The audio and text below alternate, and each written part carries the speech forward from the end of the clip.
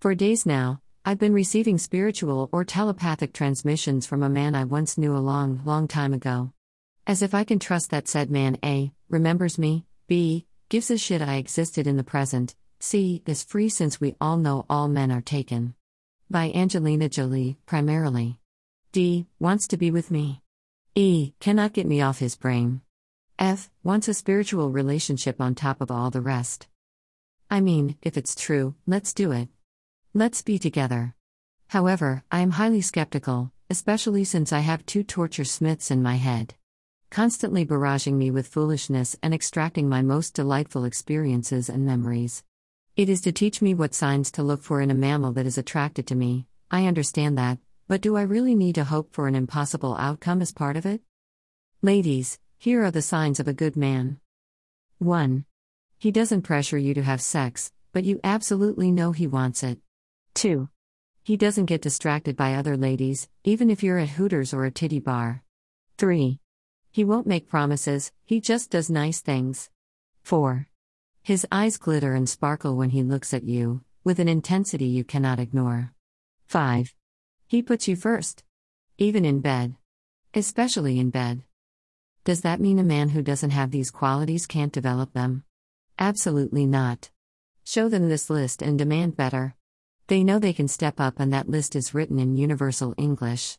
I don't use archaic words or concepts, I'm not dolling it up in Old English or Middle English. Plain modern English with small words.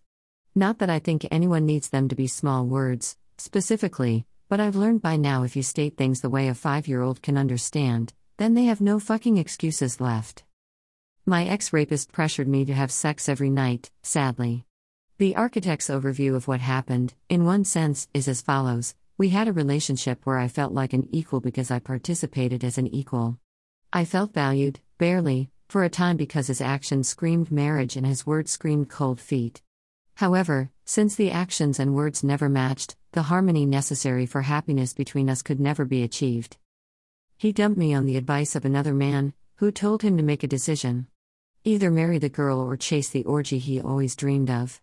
He dumped me, thinking it would be easy.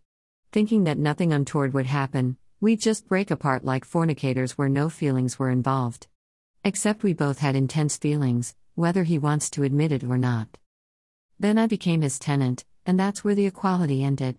I moved into the spare bedroom. I had more rights and liberties with my space, but it came at a sacrifice of my soul, my body, which he raided nightly.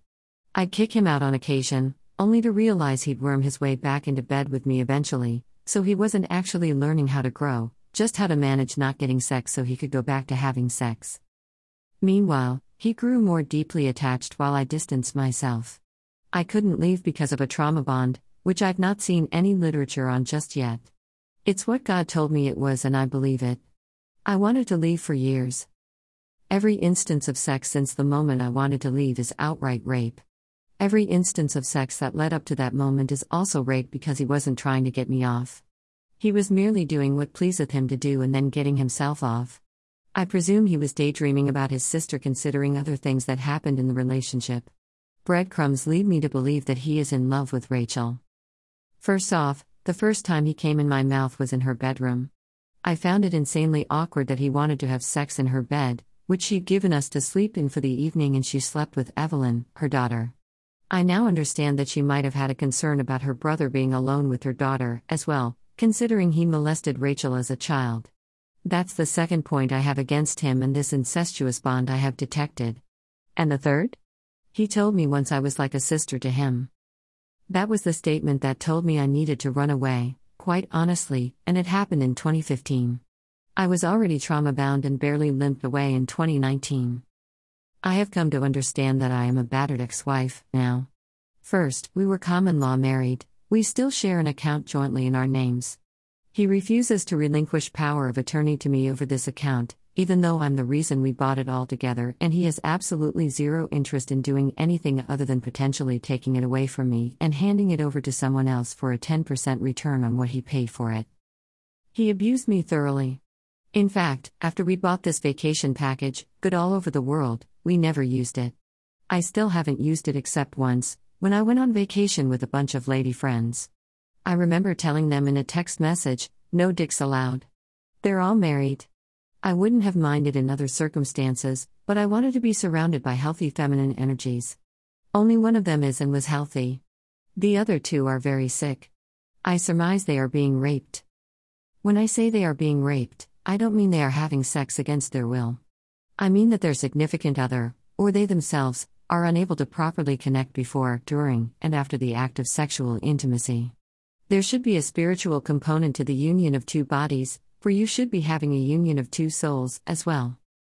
As for my delusion, I keep seeing Dane's dark eyes, fixed on mine, as he takes me to new heights, our foreheads touching as we gaze at each other.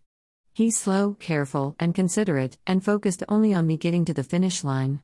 Without pain. With love. My arms are around his neck and we are kissing passionately off and on. He is a god and I am his goddess. Have you ever once felt that way, ladies? Then you're being raped. I'm sorry to tell you that, but there are spiritually awakened men who are like this. I'm still searching for mine, and I might have to teach him how to awaken first, but I plan to teach a lot of people how to become enlightened because I have the code and I am the code cracker. I am an autistic woman that is fully functional, at least when I'm not half dead thanks to abusing myself and my dairy allergy with the latest trendy diet, and I already see the pattern for awakening. I've already had the Kundalini awakening. Next, I will achieve the Sekhmet awakening, which nobody knows about just yet. According to God or the gods or whomever I speak to that is actually credible in my brain, the Sekhmet awakening will balance out the Kundalini awakening.